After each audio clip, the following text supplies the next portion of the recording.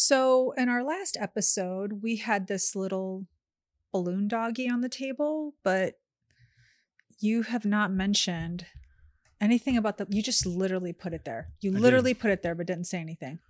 I mean, Parker's been decorating the house and stuff, and I know she really likes it. And I know it's a knockoff of some famous artist whose name I can't remember right now, but I figured 2 episodes down and we got the balloon dog with us. It is the 800-pound gorilla in the room. It is, absolutely. I'm glad you finally brought it up. It has no meaning. It's completely random. Exactly, which is why I had to bring it up because last episode I was like, okay. It was the middle of the episode as you were talking. I was like, wait, is the balloon doggies on the table? So if you are listening to the podcast, we want to thank you for tuning in again. Yeah. We so appreciate, we love interacting with our listeners. So we welcome any DMs that you have. And if you have any questions, you can always email them at info@skiptownallstars.com. If you're watching this on YouTube, thank you. Check out some of our shorts. We put a lot of content in the shorts that relates to the episodes. So if we're in a city and we're talking about, a run fair, well, then check out a short. I bet you there's a video in there that relates to that episode. If you like it, the short, or if you're, like the channel, share it with a friend. It's always super helpful. We never understood why YouTubers always say, subscribe. Well, now we do. Yeah, we get it now. We really do, because the more we grow our page, just the better the algorithm is and how we can start showing up on other people's feed on YouTube. And, it's just the more the merrier. Indeed. I especially love DMs. Hi, James. You look nice today. And it's some guy from Nigeria. Totally. Do not answer those DMs. I'm telling you right now. It is nothing but trouble. I do not. And if they ask you for your social, not to give it. I do know that, yes. Okay. Just want to make sure. It's not the 80s. Just want to make sure, you know. So all that said, we are talking Jordan and my second stop in my swing through the Middle East. Let's get it. Check the mic and make sure it sound right, boys. Hey listeners, ever wonder what it would be like to blow up your comfort zone at the tender age of 50? Well, we did just that. When our last kid went off to college, we hit the road in search of a new hometown. Now we bounce from city to city and bring you along for the ride. This is the Skip Town All-Stars podcast. Welcome back, All-Stars, to another exciting edition. We are back. We are. We learned a lot about Egypt. I certainly learned a lot about Egypt. I had a lot to say, didn't I? You did. Yeah. You did. It was good, though. I mean, you covered all bases, like where to go, what to do, how friendly the people were, what to eat, stay away from pigeon. No, I'm not saying that because there are a lot of people who like pigeon. So should I say that? Yeah, you should definitely stay away from pigeon. I have no reservations whatsoever about saying that. You're not from France. You're not from farm country in Egypt. Don't eat the pigeon.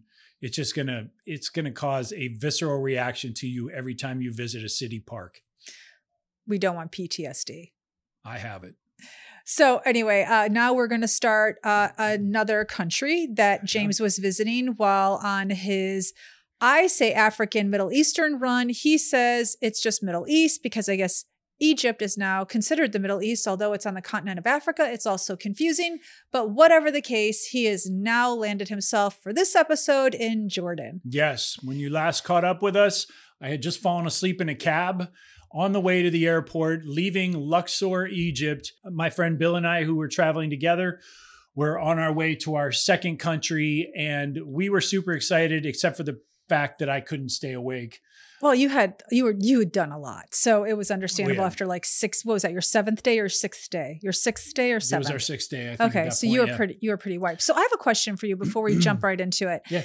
Out of all the countries you could have visited, I mean, you're in Africa. You could have certainly visited another African country, or if you're going to take a plane and go to the Middle East, like you could have done Turkey. You could have done like other countries. Why Jordan? I know that Bill picked it, but why did he pick it? Yeah, it's just because Bill picked it. truthfully. Okay. I mean, he was already going there. So I was like, we okay, should pay him a fee. we should pay Bill a fee. Okay. No, Was I mean, that I had no simple? reason. It was never on my dartboard ever. Okay. You know this. Have I ever said to you, I need to go to Jordan No, before I never. die? No, Yeah. never heard that. I don't know, like Bill. So we did Egypt, we were doing Jordan, and then he was going to Israel. I didn't have the same inclination to go to Israel. I feel like if you go to Israel, you need to spend a week there, maybe. I feel the same way. So I Yeah. would agree with you. And at And that you didn't point, have it. I did. I mean, I just didn't have. I didn't have the time or the budget for 3 weeks of traveling abroad. So I nixed the Israeli part of the tour, and I'm really happy I did because I feel like I will go to Israel at some point in my life. I'm not sure I would ever get a chance, like somebody who was interested in going to Jordan again. That's So, true. Okay, so you're right because I think it's easier to find someone who's interested in Israel Yeah. than it would ever be to find someone who's interested in Jordan. I mean, I agree. The Jordan popped up. I was like, Jordan? Okay. Yeah, I mean, I could totally join an evangelical church who's doing the Bible tour, or I have Yep. plenty of Jewish folks that I'm friends with across the country, but especially in LA. So, eventually I could like piggyback or join somebody there and, have a sort of a boots on the ground. Like so many people we know have been there so many times. It's just, Yeah. I don't know. I just feel like it's always on the table for me. So yeah, ultimately Bill was going to Jordan and I was going too. All right. So let's start off. You tell me about the flight. How long Okay. is a flight from Egypt to Jordan? So on this particular flight, we had 2 hours to Cairo and then another 3 hours, I think, to Amman, Jordan. Okay. Amman. I believe Amman's the capital. When of you look Jordan. on a map, it looks really far. So I cannot believe it's only 2 hours. Yeah, because you have to fly over Israel to get there. I don't care who you have to fly over. I'm Yeah. saying when you look on a map, it looks really far. It doesn't like 2 hours is like LA to San Francisco. When you look on the map, you're going from one continent to another. It seems longer than 2 hours. So I'm surprised Yeah, it it's was 2 hours. definitely. I would say 3, something like that. Here's a situation though that I've noticed, especially on these flights in the Middle East, is their airport structure is different than ours. You show up at the airport in the United States and you're right there in front of American Airlines or whoever. You go, you do your checked bag dance and all that. You stand in line, you check your bag, they take it, then you go through security. Mm-hmm. It's not like that in the Middle East. In the Middle East, you go through security right away. No. But here's the issue. If you go through security right away and then you go to your ticket counter and that ticket counter is not accepting bags for your flight yet, you have a choice. You either have to stand around in no man's land. There are no chairs because you're essentially still in the security section. So you have a choice to stand around and wait for your counter to open or go all the way back out through security and wait in the lobby of the airport. And Bill and I walked in and promptly had to sit down. Like we couldn't even go through security. Because you were so early. We were so early. Okay. We had to sit there and wait for our ticket guy to open up the counter before he and I could even Can go you through security. see him from your seats? Yeah. We Oh. could see him. He was Okay. back there like milling around. It's not uncommon for you to go through 2 or 3 checkpoints, security checkpoints, passport out, everything, rescanning your bag or whatever. At the airport. At the airport. But it's still, you don't need to be there 3 hours early necessarily for an international flight because frankly, your ticket gate may not be open when you get there 3 hours early. Okay. So that's my advice. When we got to Amman, we figured out, because our connector left so late that our bags did not make it to Amman, Jordan. So here we are in a new country. We each had a pair of gym shorts and a t-shirt or something like that in our backpacks. So we were, I can't believe you even had an extra something in your backpack. What made you decide to do that? well, I had been on 2 tours in Luxor, Egypt that morning. I was not clean. You had I your was dirty clothes. sweaty. You had I your had dirty- clean clothes on a dirty body. Got it. And, story of my life. So, and so I look good on the outside. What can I say? And so ultimately we decide, okay, we're not going to get our bags tonight. Bill had the foresight to buy Apple AirTags. Was it really Bill? It was probably his wife, Fabian. I yeah. would think so. Yeah. Yeah. So props to Fa for Uh-huh. thinking of that. Anyway, Bill knew that our luggage was still in Cairo. It was still pinging him from Cairo. So We had a hotel that we could go to. We decided we were going to stay.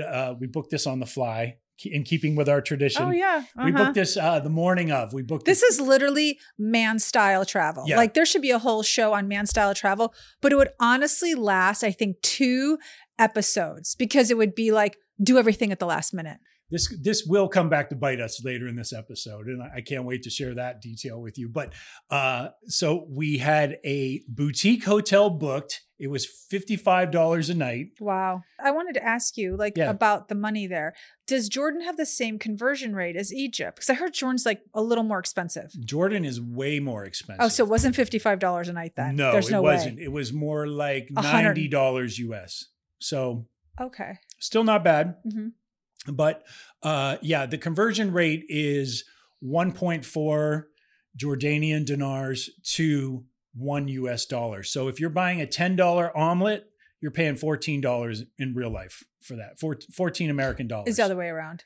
It's actually the other way around. I think what you meant was if that it's one dinar. It's 1 Jordanian dinar and $1.4 American dollars. So if something's $1, it's going to cost us $1.50. Oh, you're right. I said that backwards. Yeah. And so if you're ordering a shawarma that's 8 dinars, you're paying $12 for it. So the equivalent in my mind is you're paying like New York or LA prices for sure for your food. Mm-hmm. If you're coming from Egypt, it's really expensive to go to Jordan. Oh my gosh. So I took $300 US to convert to Jordanian dinars, and I got $226 or something like that. That's 6 dinars. You lose money when you go to Jordan. You lose money. Jordan is not inexpensive. It is not. Oh, you still have the laptop out, I noticed.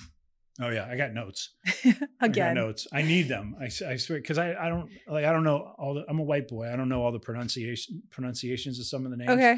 But anyway, we stayed at a place called the Conroy Boutique Hotel near where Al Sawaifia is and Shmezani.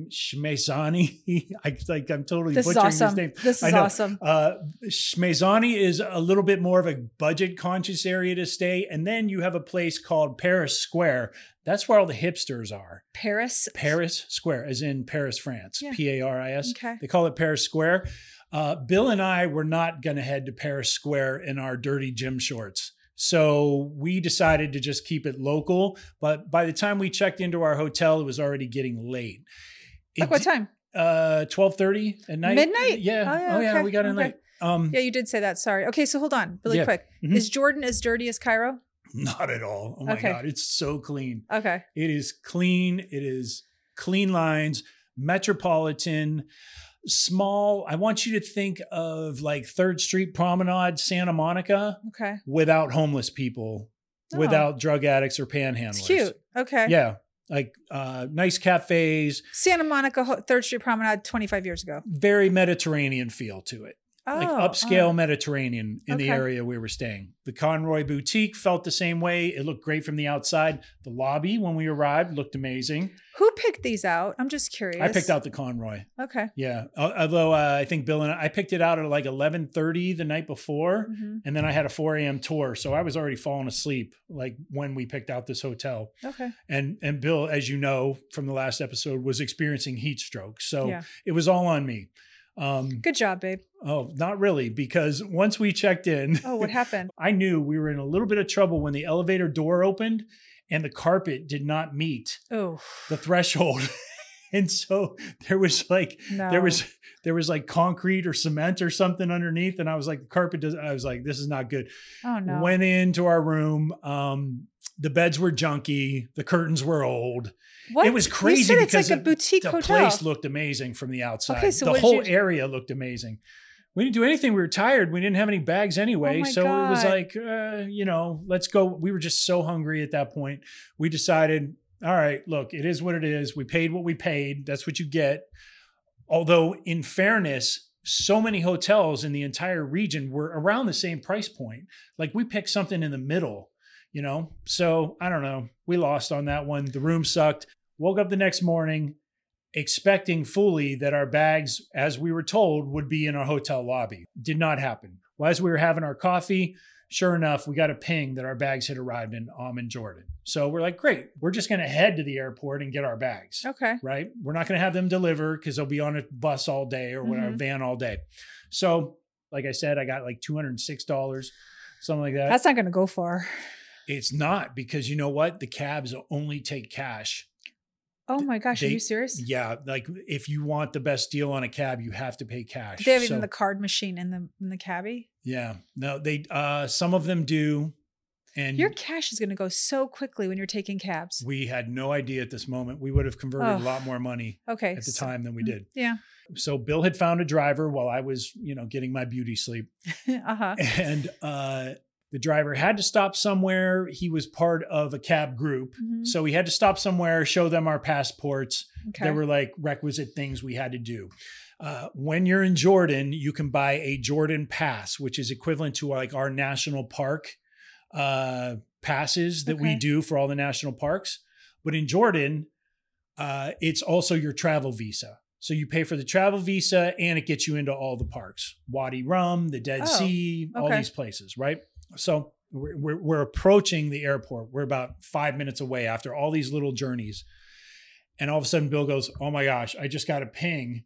Like our luggage is on the move. Oh no. So they were about to loading our luggage. And now we were going to miss the van. And he's getting these pings from AirTag. From the Apple AirTag. Okay. Incidentally, I've purchased 5 since this trip. So one for every Gordon. Yeah, you haven't had good luck on luggage. I haven't. So our cabbie could have gone straight, right, or left. He decides to go left. And all of a sudden, Bill's Geiger counter, his AirTag starts going crazy. We're right on top of this bag. Oh, you're so lucky. Bill goes, wait, stop. And he hits the brakes. The cab hits the brakes. I recorded this stuff, so it's verified. All right. There are 2 guys loading a ton of luggage into 2 vans. And sure enough, Bill has this bag that his wife packed for him. It was olive green. The fact that she packed a bag for him. I know. Like, would you... First of all, I know. I can't even. Well, I mean, honestly, like he needs his binky. He needs his blankie. He needs all these things. Could you, if I came to you and said, honey, I want to pack your bag, what would your response be? I wouldn't want you to. Like, you're going to pack all the things, like you're going to pack the shirts I hate, like my least worn things that you think look nice. There's no way. No, it would never work. If you came to me and said, honey, I'm going to pack your bag, my immediate response would be, who are you and where's my husband? Yeah, it's never going to happen. I couldn't even. I just so 1950s. I cannot believe Fa packs his bags for him. I know. Like that. I can't believe he lets her. I know. June Cleaver. I could just see him laying on the couch watching football while she's packing his bag. Can't you just picture it? Like, she did all the laundry and then folded it up nice. And everything was nice and pressed. And then she has it all like zipped up and it's by the door for when Bill's about to leave. Like that's kind of incredible. Well, the best part is this. She puts it in a bag. And I know, I forget the maker of the bag, but it's an upscale bag, right? Like it's suitcase. It's a suitcase, hard shell. But the thing is rectangular rather than being like suitcase size. Like a square rather than being a square. So it stands up like it looks like you have, I don't know, a rocket launcher inside there. And so he's carrying this thing all around the Middle East. But it's like a long chomps, suitcase or like a Louis Vuitton. Like, it's super expensive. I know. 2 white guys with tattoos carrying around a rocket launcher through Egypt and Amman, Jordan. How do you think we looked? Like, what do you think we looked like to I them? know. That's really funny. Is there funny. any wonder we had 1,000 checkpoints everywhere we went? Yeah. Thanks, Fa. I know. So with that expensive suitcase. But in this case, it worked out because we pull off and our cabbie slams the brakes. We get out of the car, we go running over there, and Bill's like, I have it. That's my bag. Are my bags in there? And all this other stuff. And he looks in the first van. He's like, no. And then he looks in the other van, and sure enough, there's his bag sticking out like 7 inches taller than all the other bags. So you could see it. Was your bag right next to his? Yeah, totally. It was right next to it. That's so funny. So the real moral of the story is AirTags were the hero that day. And his tall suitcase. Yeah. So in the end, thankful for Fa. Because if it was up to Bill, it would have been a black duffel bag and it would still be on a van somewhere. Oh yeah, it'd been a scuba bag for sure. So that was it. After that, we were off to Wadi Rum. Okay, so what's Wadi Rum? Wadi Rum is a desert. Sounds super glamorous, I know, but it's actually a desert where Dune, The Martian, and Star Wars have all had portions of the movies filmed. Oh, wow. Okay. Yeah. So, but on the way, our cab driver, his name is Hotels. I think it's hotels. We asked him to pronounce it twice. It's hotel. You know, it's hotel. Otels. But it had an S or a Z on the end. Yeah, hotels. Hotels. Hotels. So we called them hotels. Okay. And he answered to it. He was like, yes. I said, so I would say hotels. What area is this? It's and then he would tell us. It's hotel. Probably. Go ahead. Maybe. Now that you're saying it that way, I knew it wasn't hotels. No, it was not. It wasn't. So, but he recommends highly that since we're in the Amman region, that we hit the Dead Sea on the way down there because we may not hit it on the way back. So, I figured you probably would hit the Dead Sea. I'm like, I just thought like you're near there, so maybe you would. So what was it like? It was it everything that you hear? So you check into a Hilton for starters. You got to go through there and they take you. You mean to get a day pass? Yeah, you get a day pass. So wait, for where we went. There's no public like Dead Sea Park? There may be. There has to be. It's tough because it's so rocky. It's so rocky around this place. Okay, so you have to go to a resort to like, okay, all right. And there are sections of the Dead Sea where you can see the salt floating on the water. Oh, wow. So it cost us an extra $80 to have hotels take us there. And then it cost us $75 for the two of us to be able to go take their little shuttle bus down to the water. So it's $35 for a day pass for each of you? I think so. Okay. Yeah. That's expensive. An extra $80 to go just for transportation. Yeah. Okay. So it was an extra, like, I don't know, like almost $100 for you and Bill to go to the Dead Sea. It was easy $150 after the conversion rate. Yeah. For per the person? Two of us, total. Got it. Bill wasn't as into it as I was, but I talked him into it. And so we went. The Dead Sea is insane because it's exactly as described. There are no fish. Hardly any microorganisms can live in there. There is no plant life. It's rocks and sand all the way down to the saltiest water you have ever been in your life. I think I was in the water for a whole 4 milliseconds before some of it went up my nose. Oh. And it burned. Yeah. The entire time I was out there. It was so hot. The water was warm. I'm sure. How did your skin feel after? Because when you're in the mall, you have all those kiosk guys bugging the crap out of you for Dead Sea shit. I want to know. Yep. You were there. Tell me. Okay. We got in the water. We did all that like saltwater business and decided, okay, everybody was starting to do the mud. So we were like, okay, we got to do the mud because we're here. You know, it's supposed to have all these magical healing powers, right? Yeah. And that's what the girl at the kiosk who like dragged me toward her kiosk told me. And so my knee's been a little tweaky. So that's the first place I put the mud. Afterward, I got in, you rinse off the mud. And we had been in the water maybe 20, 25 minutes. Blazing sun, right? But we had already, like we were in Egypt already. We had been out in the sun. We're tan at this point.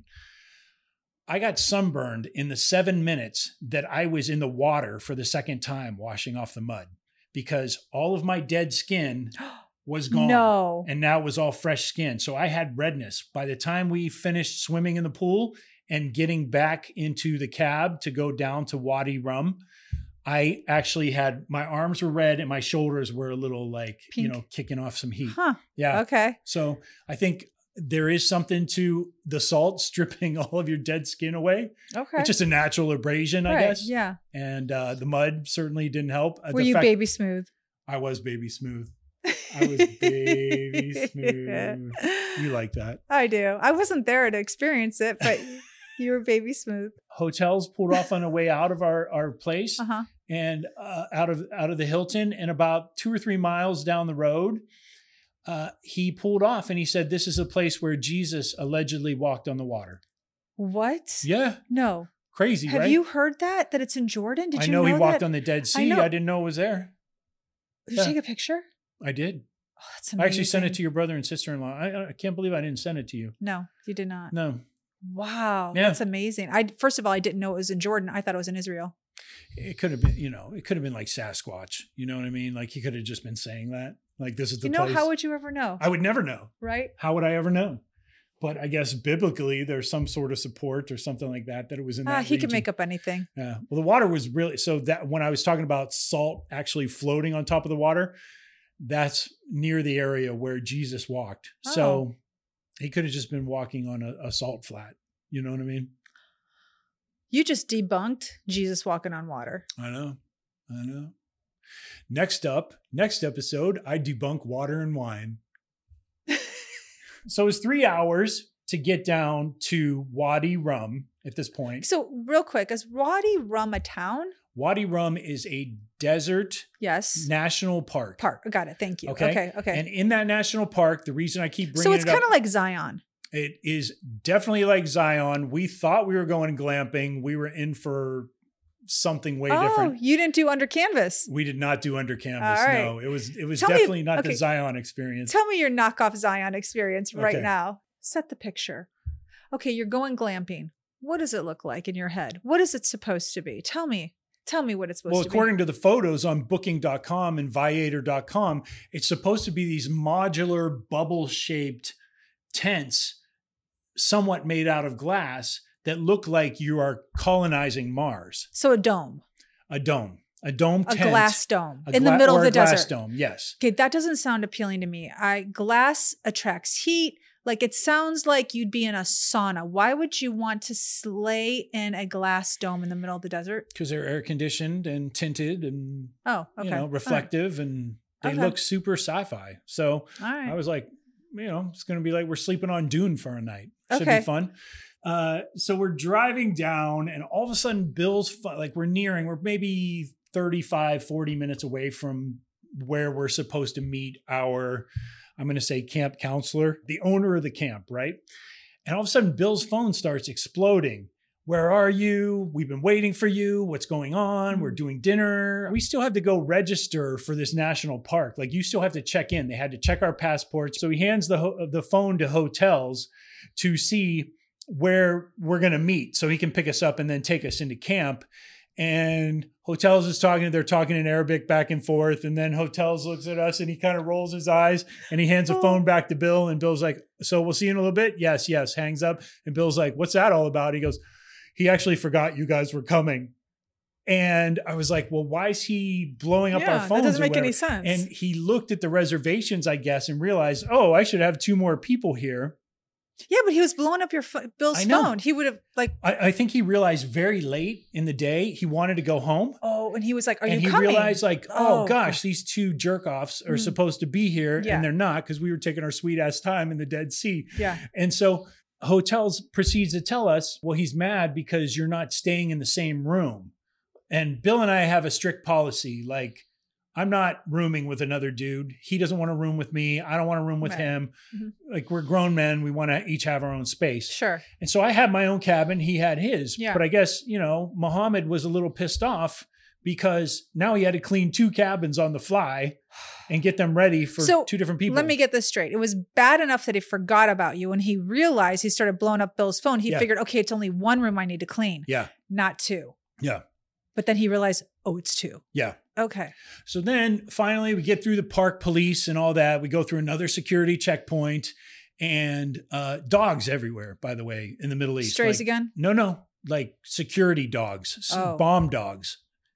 In Egypt, over Egypt, all over Jordan, everywhere we went. So finally Muhammad picks us up, and you could tell he's pissed when he picks us up. And I'm like, this is not a great way to start an amazing night of camping.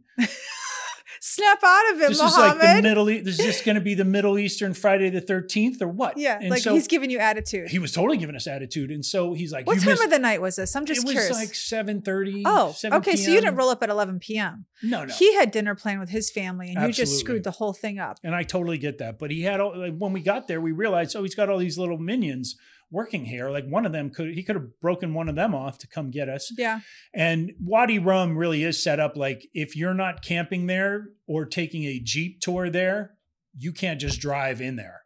So you're not allowed, like, it's not like Yosemite where you can take your car winding through the mountains or anything like really? that. Not at all. It's restricted? It is restricted. Oh, yeah. Okay. So you need a permit basically to transport people in and out of it. And so the front gate is like, you can't get past the front gate. Hotels could not take us to our campsite. Oh, he really needed a permitted person who Yeah. was, Yeah. wow. So I that's wonder- a very important That facet. is. Okay. Okay. So for you to get inside Wadi Rum, you needed a permitted driver Mhm. to bring you in there. Yeah, And- like okay. somebody who works So at maybe the the camp. truth is Muhammad is really the only one that's permitted because it's probably expensive to get permits. No, because he's got guys, as we find later, that do Jeep tours and everything. They're allowed to Oh. drive around and everything. So Okay. he could have sent one of his. Bottom line was he wanted us to check in. When he wanted us to check in, you didn't. He started reading us the riot act, like you've already missed the sunset, you've already missed dinner, you've already missed. And we're like, oh, we just needed a little bit of a spa day. You know. How's my skin feel? Yeah, exactly. Go ahead. So then, so we're recording, right? And I'm recording him a little bit, and I turned the camera on him. This got weird. This got weird. He says, "Do not record me. You cannot record me without my permission." And I was like, "Oh, okay." After I put my phone down, he did this weird like fishtailing thing with the Jeep. Like he was pissed, and it was like his way of shaking us into his world kind of thing, like into his line of thinking or whatever. And I looked back at Bill and I was like, seriously, what the F is going on, you know? Yeah. And then we got to the camp. We quickly realized we had been baited and switched. In what way? There were no bubble tents. There were no bubbles. There were no sci-fi domes. Get out of here. It was just a sort of a shack, for lack of a better. It wasn't a tent per se. It had all the sleeping arrangements were like buildings. They had What were the buildings made out tile of? floors, and then they had like wooden posts, but they were fixed. They were or they had cinder block walls. Oh, okay. On the That's wind a side. far cry from Yeah. a glass dome, a cinder block. They were A square. cinder block cave is a far cry from a glass dome. Yeah. So they were square and they were decorated with all sorts of Middle Eastern tapestries and fabrics and stuff. So that was cool if that's what you were expecting, but we were not expecting that. Where were the domes? Were there domes? Well, so I said to Bill when we got there, I was like, "Hey, bro, not for nothing, but these are not the dome tents, right?" Yeah. And Bill's like, "Hey, we were supposed to have, if you look at this guy on booking.com, but if you look at it, the first picture is a dome tent." Yeah. And I'm like, "What the hell? Like, there are no dome tents here." So, you know, he says to Bill, he goes, "Oh, well, that's the premier camp. And if you want that, it's an extra $80 a night per person or whatever." And we're like, "What the hell? Like, why would you put that picture there if that's not what this camp is?" Mm-hmm. Nothing you can do because A, you're in Jordan, Mm-hmm. B, you're in a desert, and Mhm. now it's desert law. Mm-hmm. and you could disappear. Exactly. And so I pulled And he's Bill's- already telling you not to Yeah. record him. Exactly. It was weird.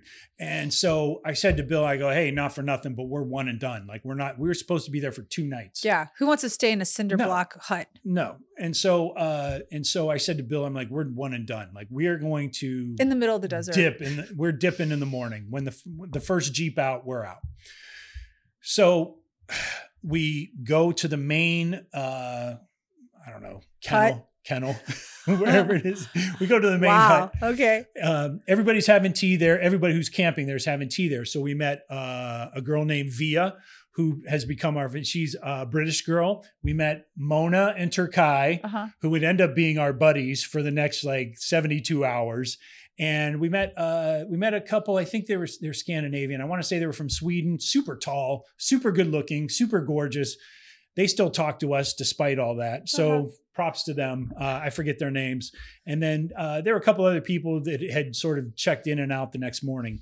But we were all comparing notes. And we're all like, we've been baited and switched, right? Oh, everyone? Everyone. Not just you and Bill. Not just Bill and I, no. So was everyone complaining? Yeah, a little bit. Oh, And so it's like they really did do a scam. They really did. But the next morning, like a handful of those people via left, and so Bill and I decided, okay, here's what we're going to do. Hold on. Let me interrupt you. Yeah, go ahead. Kind of a good scam. I got to tell you, because most people wouldn't even think about spending a night in the desert unless they have a dome. Because truthfully, you and Bill spent the night in the desert because that dome was what attracted you. Right. So even if they get one night out of people, like if people are mad and they're out of there the next night, That's they're still getting one night, which is how much a night? How much was it? It was like $80 a person. Yeah. So you and Bill was $160. Yeah. So they got you in the It desert. was the most expensive place we stayed. It sounds like Disney. Pound for pound. It sounds like you guys got was. suckered into a tourist trap. We absolutely did. Wow. So Wadi Rum, no more. So, but Bill and I decided, okay, we're going to sleep and then we're going to wake up. So tomorrow. British girl is like, I'm out of here. She's out. Okay. Now you got the good looking Scandinavian couple and then the other good looking couple from, where are they from? The Turkish couple. Okay. Yeah. So you've got two other couples that are like, I'm still going to hang. Like, what are they thinking? Well, they had booked it and they were like, okay, we're going to, stay an extra, we're going to just fulfill our booking or whatever, but this is not what we talked about. Okay. So you were like, I'm out of here though. I wanted to be out of there. Got it. But then, before we went to bed that first night, our, not the owner, but one of the other guys that worked there said, hey, we're doing a Jeep tour in the morning so you can see the desert. It's from, it's however long you want. They were really pushing a 6-hour Jeep tour in 105-degree weather. And I was like, sounds like I'm hell. not going to be on the back of a Jeep that long. I'm sorry. You'll be dead. You'll be sunburnt. You'll be, your ears would fall off. They would. Yes, honey, they would fall off. You're right. And so, because you don't put sunscreen imagine on coming your back ears. with no ears. That would suck. Oh my God. But I would know. I would see you. It'd be all fried like Van Gogh. I would say you lost them in the desert in Jordan because you don't put sunscreen on. I you know. just have like gaping holes in the side of my head. Go ahead. Oh my God, that would suck. We decide, okay, we're going to do the 2-hour Jeep tour because that was the smallest increment you could do. Mm-hmm. And we're going to leave around 8:30 or 9 in the morning. When we get back, we're checking out. Okay. Right? So we go on the tour and the first place this guy takes us is this canyon. You pull in and up on the mountain, you could see that there's a cavern where you can walk. And it did look really cool. It looked really cool. The only problem was there was about 200 yards of sand straight up to get to it. And Bill and I were both like, yeah, we're not doing that. Like hiking? Yeah, hiking. I was like, I just took a shower. I'm not doing that. So it was almost vertical. I swear to God. And it was like we're talking, this is the type of desert that you see in postcards with camels and all that stuff. Oh, it's beautiful. It's powdery sand. Got it. And this particular stretch was going almost straight up. We were like, no way, dude, we're not doing that. Uh-huh. So then he was like, okay. And then he took us to another one where you could parkour up a cavern.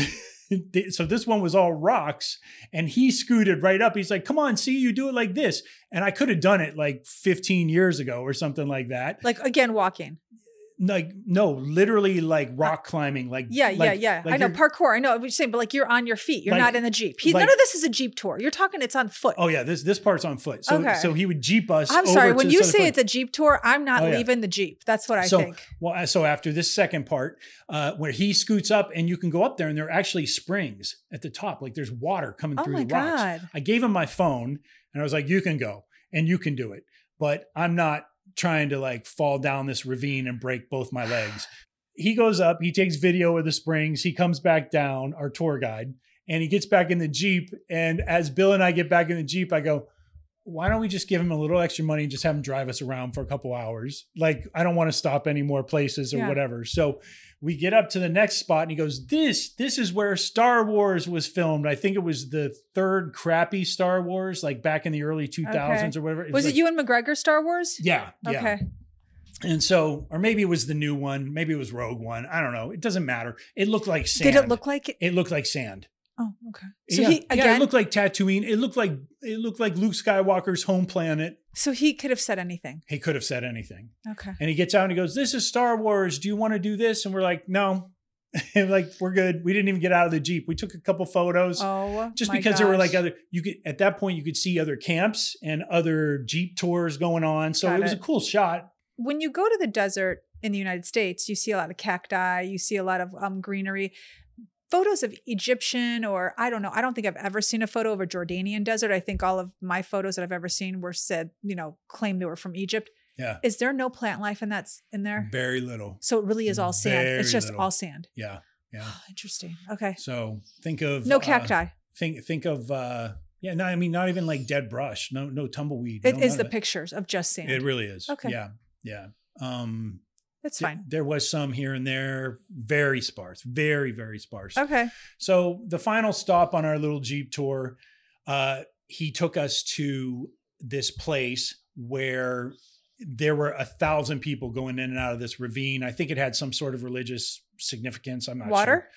No, just a canyon. People could climb up on the sides of the rock, and it was shaded. Okay. So because of where the sun was in the sky. So it was a place, it really was like a small little, like, you know, recreational area or whatever. There must have been 1,000 tourists at this one. Like, oh, wow. Not 1,000. Okay. That's an exaggeration. There must have been at least 300 people. You weren't getting out of the Jeep, were you? We got out of the Jeep. We went right to the tea tent and we hung out there for 45 minutes. All right. So this poor Jeep tour guy was like, these two duds. Yeah, pretty much. But he had an easy tour and he still made his money. Okay. So we get back to the camp and I'm like, Bill, let's go, let's go, let's go. And Bill's like, well, let's just wait and see. At that point, wait and see for what? Well, our friends Mary and Gary from the Egypt episode were now in Jordan. Oh, okay. And we were trying to figure out, like, they're in Petra or they're in Aqaba. Aqaba is a beach town, like right on the Red Sea, also on our hit list. And so we were trying to figure out, we were winging it. And now this is where winging it kind of got away from us. Oh, let's hear it. Yeah. Yeah, let me hear it. I'm looking for, I'm settling in. All right, let me get my popcorn. So with every minute the clock is ticking, the less chance we have of telling this guy we don't want to stay. Oh, yeah, because at some point he's like, you're into the next day. So we got back from our tour around 11, and at 1:30 we still had not settled. You're stuck with that place. We were stuck, right? Yeah. And so I'm sitting there. You were stuck at 11:30. I got to be honest with you. So I'm sitting there in the tea tent, covered in flies. Which tea tent now are we in? Are we still in the one? This is the one at our camp. Oh, okay. So now you're back at the camp in the tea tent covered in flies. Yeah. This is the one. There's no air conditioning? This is the one at Sleepaway Camp. There's no, oh my God, that's the biggest thing. It says air conditioning on the booking.com. Yeah. Yeah. The air conditioning is two of those pedestal fans. You walk in and you don't see an air conditioner. Yeah. Did you happen to say to Muhammad, there's no air conditioner? Yeah. We're like, what the hell? And what did he say? He was like, no, this will be fine. And you're going to be out on tours and stuff anyway. It doesn't matter. It says air conditioner listed in the amenities. Yeah. I would not have been happy. We got stuck. Okay. So there comes a point. You can't really pull a Karen in the desert, can you? It's really difficult in another country. I would have really. I was so happy to get back to Washington, D.C. when I got back, because then I could just be an a-hole to everybody again. But, all right, so go ahead. So you're in the middle of the desert. You got nowhere. You're covered in flies. This sounds like an awesome vacation. I have to tell you. And, plans are still being formulated or whatever. And finally, I'm like, Bill, I'm going to go have a sweaty nap. And, I'll catch up with you a little later around dinner time or whatever. And he was like, okay. And he kept saying, let's go to Petra tonight. Just forget the camp. And I'm like, well, I'm not eating the money on this camp. I don't want to do that. It's like, go to Petra and get a hotel in Petra. Go to hotel and just, eat the extra night. Got here it. At Wadi And you Rum. were not having that. I know. I don't know why. I know how you are. When you spend money, you want to suffer for the money you spent. So I totally understand. I'm like Bill. Like, you are. I've been like, I'm out. Yeah. I don't care how much money I spent. This is horrendous. You're right. And you're like, no. No. Yeah. I was like, we should have done this yesterday. Yeah. So now I'm like, forget it. We're here. So I'm just about to nod off. And all of a sudden, Bill knocks at my door and says, new plan. It was the best plan ever in the end. Oh my God, what was it? So our Turkish friends, Mona and Turkay, they're about 32, 33 years old, have 2 kids. They live in Turkey. They actually rented a car. We would drive 2 hours to Petra. We would go to the Petra at night, which I'll explain in a second. And then we would drive back. What is the draw of Petra? Like tell me. So if no one's ever heard, because I never heard of Petra. I mean, I people have heard of Petra because of The Amazing Race. I don't watch The Amazing Race, but I know that they went there. But what's the sights to see in Petra? A lot of people also know it from Indiana Jones and the Last Crusade. Like it's the big reveal at the end of the 3rd Indiana Jones movie is Petra. So around 300 BC, there was a tribe of nomadic people that decided to settle in the mountains there. And when I say in the mountains, I mean literally in the mountains. They carved houses into the side of the mountains. Now, I'm not talking Pueblo style Native American type houses. I'm talking I'm talking ornate columns, rooms, chambers, all this carved into the side of the mountain. Aliens did this? I think there could have been aliens at play. Yeah, for sure. Because it's pretty detailed. It's very detailed. It looks like Greek architecture carved into the side of the mountain. Was it so they lived there? It wasn't just design. There's something like it was habitable. It was habitable. They had a water system. Oh wow! Okay. Yeah, that would collect rain, and 30,000 people lived there at one point. Oh wow! There's a period up until that's huge. I think it was like 100 or 200 years ago. People started explorers discovered it again. There was a period of like 500 years where nobody lived there, and all the water mains and all the water aqueducts had fallen into disrepair and all that. But bottom line was, I think there was something like 800 structures carved into the mountains where all these people lived. Oh my gosh. So they had a full-on city carved into the mountain. They did. Okay. And the most famous one is the Treasury Building. Mm-hmm. We left Wadi Rum. We're driving 2 hours and we get to Petra. It's a 2-hour drive? It's a 2-hour drive. Okay. Holy in our moly. case, it was actually 2 hours and 45 minutes because, as it turns out, Turkai, our Turkish friend, has not really driven that much before. Wait, that's a big part that you left out. It is. So Turkai and Mona don't really drive in the city they live in Turkey. I don't think they have a car. How does he have a driver's license? I guess he has a driver's license, but they just don't. Oh my gosh. He hasn't driven that much. So a 2-hour there's obviously great public transportation there. Yeah. So a 2-hour drive took 2 hours and 45 minutes. Yeah. Bill and I sort of looked at each other and we were like, he's kind of driving slow. We're like, Turkai, you can open it up a little. You can go, you know what I mean?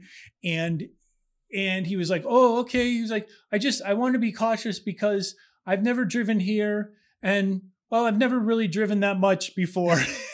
And so you find out and he hasn't driven at all. Yeah. And then I look over at Bill and I was like, oh, we're in for a trip. Right. And so it took us a while to get up there.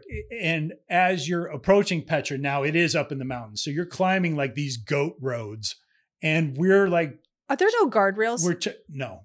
And this is the first time this man has ever driven. It's the first time he's ever driven in Jordan, probably the third or fourth time, I think he said, that he's ever driven, period. Okay, that's crazy. Yeah. Sheep, goats, you name it, as we were going through all these little villages on our way to Petra.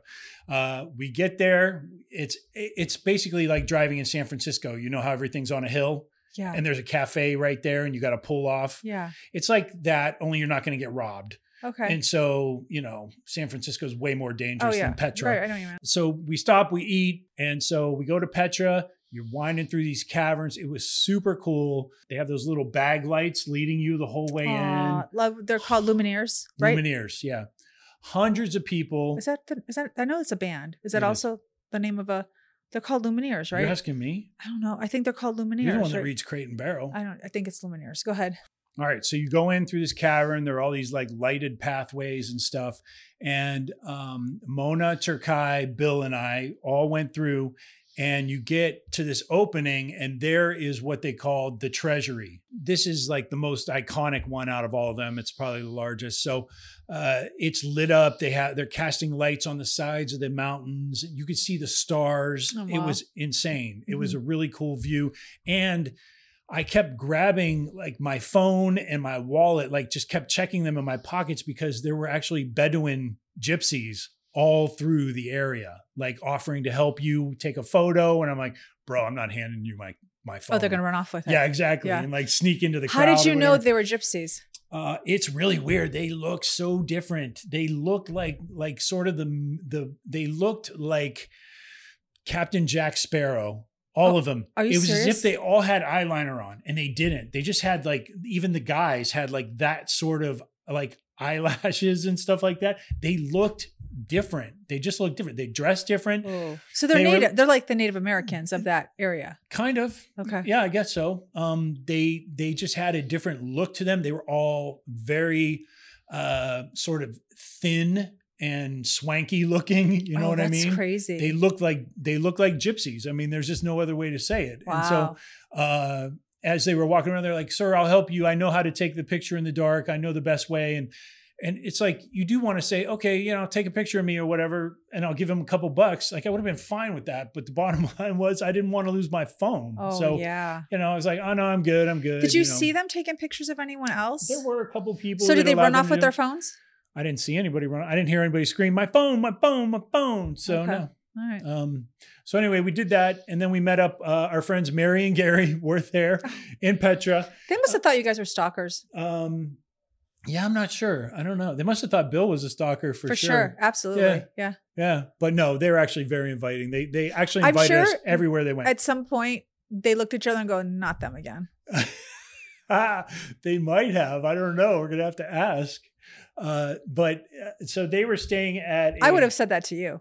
Oh, I would not have blamed you. Hang on. They were staying at a hotel right across the street from Petra, and it's called Movenpick, Movenpick. So let me get this straight. Have you ever heard of them? Movenpick? No. Let me get this straight. Is Petra a national park or is Petra a city? Petra is a city and a national park. Got it. That's all I need to know. The city around Petra is still called Petra. Got it. Okay. So, but those are regular houses. Nobody's living in the caverns anymore. Got it. Okay. Except maybe the Bedouin gypsies. I'm not sure. They might be. I don't think so. We'll have to look it up. So we went over to this hotel. It was really nice. Okay. So how long did you spend in the historic national park of Petra? A couple hours. Okay. So we're at 10 o'clock now. Oh yeah. And you still have a 3-hour drive back. Are you going to stay in Petra? What are you doing? Yeah, the way Turkai drives. Yeah, we're looking at 2 or 3 hours. Well, so we went and we were dying of thirst because we'd been in the desert all day. Yeah. And so I would say. And so we were just talking as we're talking, like Mona and Mary had become friends. The 4 guys were talking together. And then we look at the clock and it's after midnight at this point. Oh, this is crazy. And this is as insane. we're walking to the car, Bill is like, guys, we should stay here. We should stay here. We should really stay here. And Turkai is adamant. He's like, no, I'm fine. I will go back. We'll go back. Oh, it's a 3-hour drive. It ended up being 2.5 hours. Yeah. He picked up the pace a little. He did pick up the pace a little. Okay. I don't know how, because now we were driving through goat roads on the side of a mountain.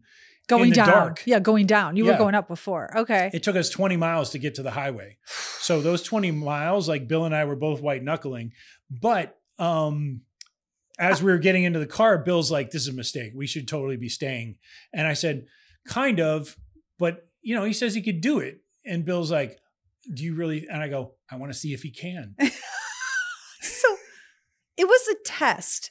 I was the one Are saying, you crazy? Come on, let's see how this plays out, Bill. Be spontaneous. You're insane. I was insane. And so. And how did that play out? Turkai took it smooth. I mean, it ended up being not a bad trip at all. We get all the way back to Wadi Rum, 2:30 in the morning, right? Wait, but you need to get someone to get you into the park. Exactly. Oh, shit. So we had to pull up to our tour guide's house, right? This is so funny. We pull up to the tour guide's house, and as this we're pulling is a Jeep tour guide now. This is in the town. This is spooky. I know, but this is a little bit 0 dark 30, this part. We pull in. I need to know logistics. You know how I am. Who had this guy's address? How did you get it? Mona. Okay.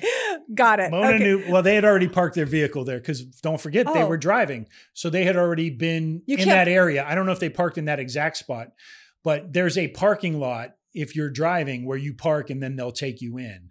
That parking lot, though, is behind someone's house. This is so complicated. So go ahead. All right. So we pull in, though. It was so funny. Our headlights turn up the driveway and we look and there's a rectangle of light there. The front door is wide open, right? And all of a sudden we see this little dude's head pop up. He was laying on the floor. Oh. And it pops up in the door and we're like, they're here, or whatever. It was weird. It was super creepy because it's like rolling up to a little town that you've never been in before at 2:30 in the morning and all of a sudden getting out of your car at somebody's house, And so it was a little trippy. I'm not going to lie. He was sleeping on the floor. He was sleeping on the floor. Okay. And then they get up and they're like, okay, let's go. And they took us to camp and we all crashed. And the next morning we were up at like 8:30, got breakfast real quick. And then we were out of there. Finally out of Wadi Rum camp. But yeah, it was quite the adventure. But we pull into the driveway at dude's house. Uh-huh. And Turkai goes, oh, I've never really driven in the dark before. Oh, I was like, well, it's a trip full of firsts, isn't it? Oh my gosh, that is insane. So he never drove really. And then he never drove in the dark and on a road with no guardrails that was like goats would just cross it. Yeah. Okay. in another country. Yeah, that was With two. Meanwhile, it's like, first off, I'm holding my breath and I'm not even there. They were the sweetest people. They really were. And there were moments when like they offered to drive us there. They offered to drive us back. And I was like, what? They're a lovely couple. I'm like, what the hell are they doing hanging out with us? I think it's weird that they trusted you too. I know. What is it that we gave off that we were like trustworthy? I need their when numbers. We're all like, yeah, exactly. I need their phone numbers because I cannot have them traveling like that in the future. This is where like the mama bear comes out. I'm like, okay, they cannot be so trustworthy. There was a part of me where I would, we're like 20 years older than them. We're traveling together.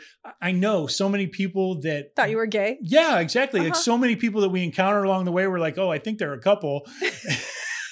and if you look at all the pictures of us, like Bill and I with Mona and Turkai and Gary and Mary, it's like hetero, Bill and James. It's the funniest thing everywhere we went. That's awesome. Yeah. So you're a good looking couple. Oh, thanks. I'll tell Bill you said so. Yeah. So the next morning, that was it. We were done with Wadi Rum. I hate that place. Newsflash. If you're going to go to Wadi Rum, my advice would be to stay in the nearby beach town on the Red Sea, Aqaba, Aqaba. Drive the hour and a half to Wadi Rum, do a Jeep tour, drive your ass back to Aqaba at the end of the night. Do not bother with the camps. Our camp was weird. I walked in on the day we were checking out and Mohammed sitting next to Bill on the bed. And I'm like, what the hell's going on here? And he's basically making Bill leave him a positive review right there on the spot. And I guess he did it to Via the day before. The British girl that left? The British girl that left. Was like, I'm out of here. And she changed it afterward. And so now he was sitting with Bill, making sure that Bill left a positive review. And he's like, do not change it, and all this stuff. It was weird. The dude was so weird. He was weird. So my advice to you is do not stay in the Wadi Rum camps. Go take the Jeep tour, look at the camp, maybe get a cup of tea, and then get your ass to Aqaba. All right. So what happens if you change it? Change what? The review. So what happens, as Via found out, is she changed it, and he's actually been hounding her at least 2 or 3 times since the trip. Now, mind you, this is already like we're a week and a half, 2 weeks out from this trip at this point. He just sent her a text actually today. She sent it to me and she said, the plot thickens, and it's him. Like he was offering her $50 back to change her review. I don't understand it. It's so shady. It is so weird. No, he's making so much money from these one-nighters, from people who come like you and Bill, book a couple nights, then say, this is terrible. And they bounce after one night, but he's still getting that one night, which is a lot of money. But he's got a whole system going. His whole business model is based on doing this. But it's so weird. And I'll tell you why. If you go to his booking.com post, like his, what is it called? His camp, his page. Oh yeah. If you go to his booking.com page for his camp, he's pulling like 9.5 reviews. Because he's harassing people. He's sitting on their bed telling them. I know, but it's like, why harass her again? Because like, do you need a perfect 10? You're never going to get a perfect 10. And it's like 1 or 2 people, like, tell people how it really is. And you're worried about it. Like his rating is through the roof for what his place offers. It's been working. Clearly. And I'll tell you why. Because when you're a traveler and you're on vacation, you'll deal with him. You'll leave the review because he's standing over you, making you do it. And you won't change it later because you're just exhausted. You're on to the next city and you're like, oh, forget it. It's like, it's in the past now. And you've already had so many great experiences that you're forgetting about that one. He's really like so fortunate that people are just passing through. Because if it was a last stop for most people, then he would not be. I'm telling you, people would change it. Oh, they would change it. If it was a last stop and they're getting on an airplane, they're going to change it at the airport. But that desert run isn't a last stop. It's a pass through to something else, whether it's Israel or Saudi Arabia, like whatever it is, you know? Yeah. But wow, he's a maniac. I'm got the whole picture. Yeah. So once I could detach Bill and Mohammed from the bed, and incidentally, one thing I want to mention is, in the Middle East, if you want a king bed, they will smash 2 twin beds together. Do you know this phenomena? Well, that's what they did. And they'll just put one cover over the top, but not like a mattress cover, just a sheet. Like it happened in our hotel at the Conroy. It's not that surprising because that's how they do. Well, actually, did you like when they do 2 twin box springs for 1 king bed? I don't know. I'm not like that surprised. But I'm saying the mattresses. I know what you're saying. I know what you're saying. So you order a king bed and you're like, I can sprawl I know, but you out. could still fall and there's a seam in the middle. You could still fall in the middle because it's just a sheet. I was like, I should have just got a twin bed because I'm still sleeping on No, one you should have side gotten a queen bed. If you can find one. They don't have queen beds? No, like a lot of places just offer like 2 full beds or 2 twin beds and then 1 king bed. Then get a full bed. Full bed is better than a twin bed, but a king bed is a seam. They don't always offer it. What I'm saying is modularly, they put twin beds together or make twin beds. Yeah. So if you can find a queen bed or whatever, irrelevant. We left the camp. Screw that place. So we're out of here. We're out of here. But were Mona and Turkai going to Aqaba? Yeah. Yeah. Oh, we all settled on the night before. They were like, what do you guys want to do tomorrow? Are you serious? They had fun with us. Wait, so they were basing their travel on what you guys wanted to do? Well, we collectively decided as a group. We were all friends at that point. What were you going to do before you met them? We were going to go to Aqaba probably. Anyway, okay. Yeah, and Bill was going to cross the bridge then into Israel because he was going to continue on. So they probably were going to go to Aqaba too. Maybe they had talked in the morning about going to Petra and then going back up to Amman. It was all up in the air. Oh, so then they just liked you guys so much that they went to Aqaba. That we all decided together. Am I saying it right? Aqaba? Yeah. Okay. So it's and then it's Mary a beach and Gary town. woke up in the morning. They met us there too. Oh my gosh. 6 of us actually. The band was all back together. The band was all back together. Okay. We did run into a little glitch though. We left the camp. We were on our way to Aqaba. Wait, was Turkai driving again? Turkai is driving again. How come Mona didn't drive? I don't know. Because, she's like letting him be the man, maybe. I'm not sure. Okay. I have no idea. All right. He was doing a good job though. We were driving along and all of a sudden out of nowhere, Turkai passes a guy. Like, what? Went into the other lane. No. How slow was that other guy going? We were so proud. Like Bill and I, it was like our little duckling had grown up. It was so great. Somebody. We were like, oh my God, I just got a tear in my eye. We're like, yes, we were screaming. Do it. Yeah, totally. Go Turkai. He nailed it. You nailed it, Turkai. Good job. And so everything was great for a little while after that moment until we blew a tire. We were driving along and all of a sudden I heard do and I was like, oh, we all know what that sound is. Oh gosh, Turkai's on the median again. And I look up and no, he wasn't. He was in the lane. And at that moment, Bill and I both looked at each other like, holy cow, this guy is getting the full gauntlet of driving experiences being with us, right?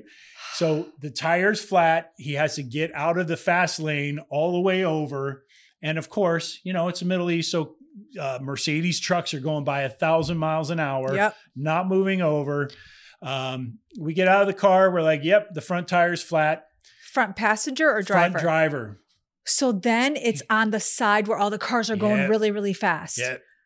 Oh no, that's dangerous. Fortunately, Turkai and Mona had very colorful luggage. So we used that as traffic cones to put out behind the car. They didn't care if someone hit it and just went flying up in the air? Because that's what's going to happen. I guess it could have totally happened. Oh my God. Okay. So, Bill and I, so Turkai's standing there and we're all looking at the tire and we said, and we already knew the answer to the question, but we were like, Turkai, have you ever changed a tire before?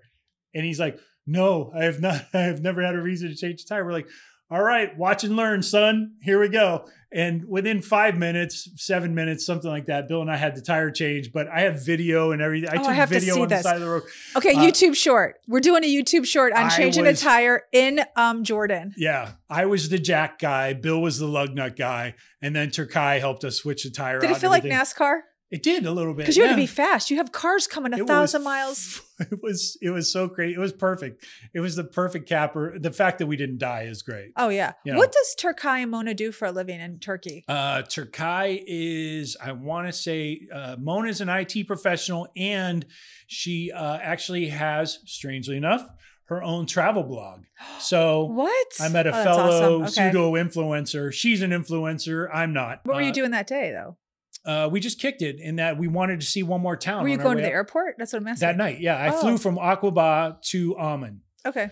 That night. And then from Amman, I just stayed at the airport. Bill walked. Bill took a cab to the bridge. We said goodbye, parting with such sweet sorrow and all that. It was a fantastic trip. and Bill went on to Israel, and then Mona and Turkai took off. And then Gary, Mary and Mary were going on to Turkey, and I was going to go home. So Gary, Mary, and I all jumped on a plane from Aqaba to Amman. Got it. I said goodbye to them at the airport there in Amman, and then my flight went through Austria and then back home. Okay, so really quick, tell us a little bit about Aqaba. Aqaba is definitely a sort of, there are resorts there on the Red Sea, like beaches where you can go and swim. There's a little bit of that. It's a lot more like the area we were at was more of sort of a maritime thing, like a harbor kind of thing. Not a lot of swimming where in the exact area where we were. Is it called the Red Sea because of red clay? That I don't know. I wonder why it's called the Red Sea. Has the water clear? It was pretty clear. Yeah. Okay. Yeah. It was not red. Okay. And it was not dead. Got it. It's definitely got a sort of seaside vibe to it. It's definitely a Middle Eastern flavor to the whole thing. Okay. Okay. Like the buildings and everything still look distinctly Middle Eastern. Got it. It's not as modern as Amman. Okay. But yeah, no, we just went there because it was like, okay, check it off. I saw the Red Sea and, got to check out one more town on the way out. Was the food there good? The food was delicious everywhere we went, except for Wadi Rum Camp. Okay. Yeah. So the food in Jordan, is it pigeon? No, but strangely enough, when we were in Petra, Bill got a little adventurous and actually tried camel. Oh, I don't think I would do that. I don't think I would either. And in fact, I didn't because I had enough of the pigeon experiment in Egypt. So I was not in the mood for exotic animals anymore. Okay. So you're in the Middle East. So is the food, like, give us real quick rundown on the food real quick. Like fresh, in Jordan. not full of preservatives. Mm-hmm. Lots of vegetables and fruits. It was very similar to Cairo in many ways, and similar to Egypt. Fresh fruit, all kinds of juices, all kinds of smoothies. Okay, so they eat really well, but they just smoke themselves to death. Pretty much, yeah. Okay. Would you recommend Jordan? I would definitely recommend Jordan. It was, especially Amman, was way more cosmopolitan and chic than I thought it was going to be. Okay. Not as... does not have the skyscrapers of Dubai, is not nearly as large as Dubai. But like we said earlier, it was like going to maybe sections of West Hollywood or Beverly Hills or something where the structures are nice, the food is good, the restaurants are nice, and there are no homeless people or drug addicts laying on the stoop outside. So they have the same aesthetics as Cairo, except cleaner. Way cleaner. Got it. Okay. Not even close. Okay. Not even close. It's way cleaner. It was Middle East meets European a little bit. Oh, okay. Mm-hmm. That makes sense. Yes. Yeah. I get it. So ultimately, I just want to give a huge shout out to Mona and Turkai for letting Bill and I join their cause and have a great time on the trip. They really did rescue us from Wadi Rum Camp. It sounds like it. It was amazing to have some new friends. I wonder if they left a review. I don't know if they left a review or not. I guess I would have to message them. You're going to have to. If you are heading to Turkey, you may want to also follow Mona. She is at Mona, MONAGENCER, on Instagram, at Mona Gencer. I highly recommend it. She speaks fluent English and Russian, and she's quite the enigma. So with all that said, thank you for letting me recap. I think you should go on a trip soon. Yeah. Maybe Wisconsin. Okay. Random, but all right. That just came out of nowhere. Maybe, Wisconsin, huh? Yeah. Door County is supposed to be a nice place to visit. So maybe I'll go there. Yeah, we've heard that for sure. Yeah. Oh, you're going to have the Door County with the ladies? Maybe. Oh, look at you. You got something up your sleeve. You go to Jordan. I go to Wisconsin. It's the same, but different. All right. I get it. Don't come back a Packers fan. They won't talk to you in Never. Chicago anymore. Are you kidding? Never. Take them out. Empty nest, full tank. See ya. Check the mic and make sure it sound right, boys.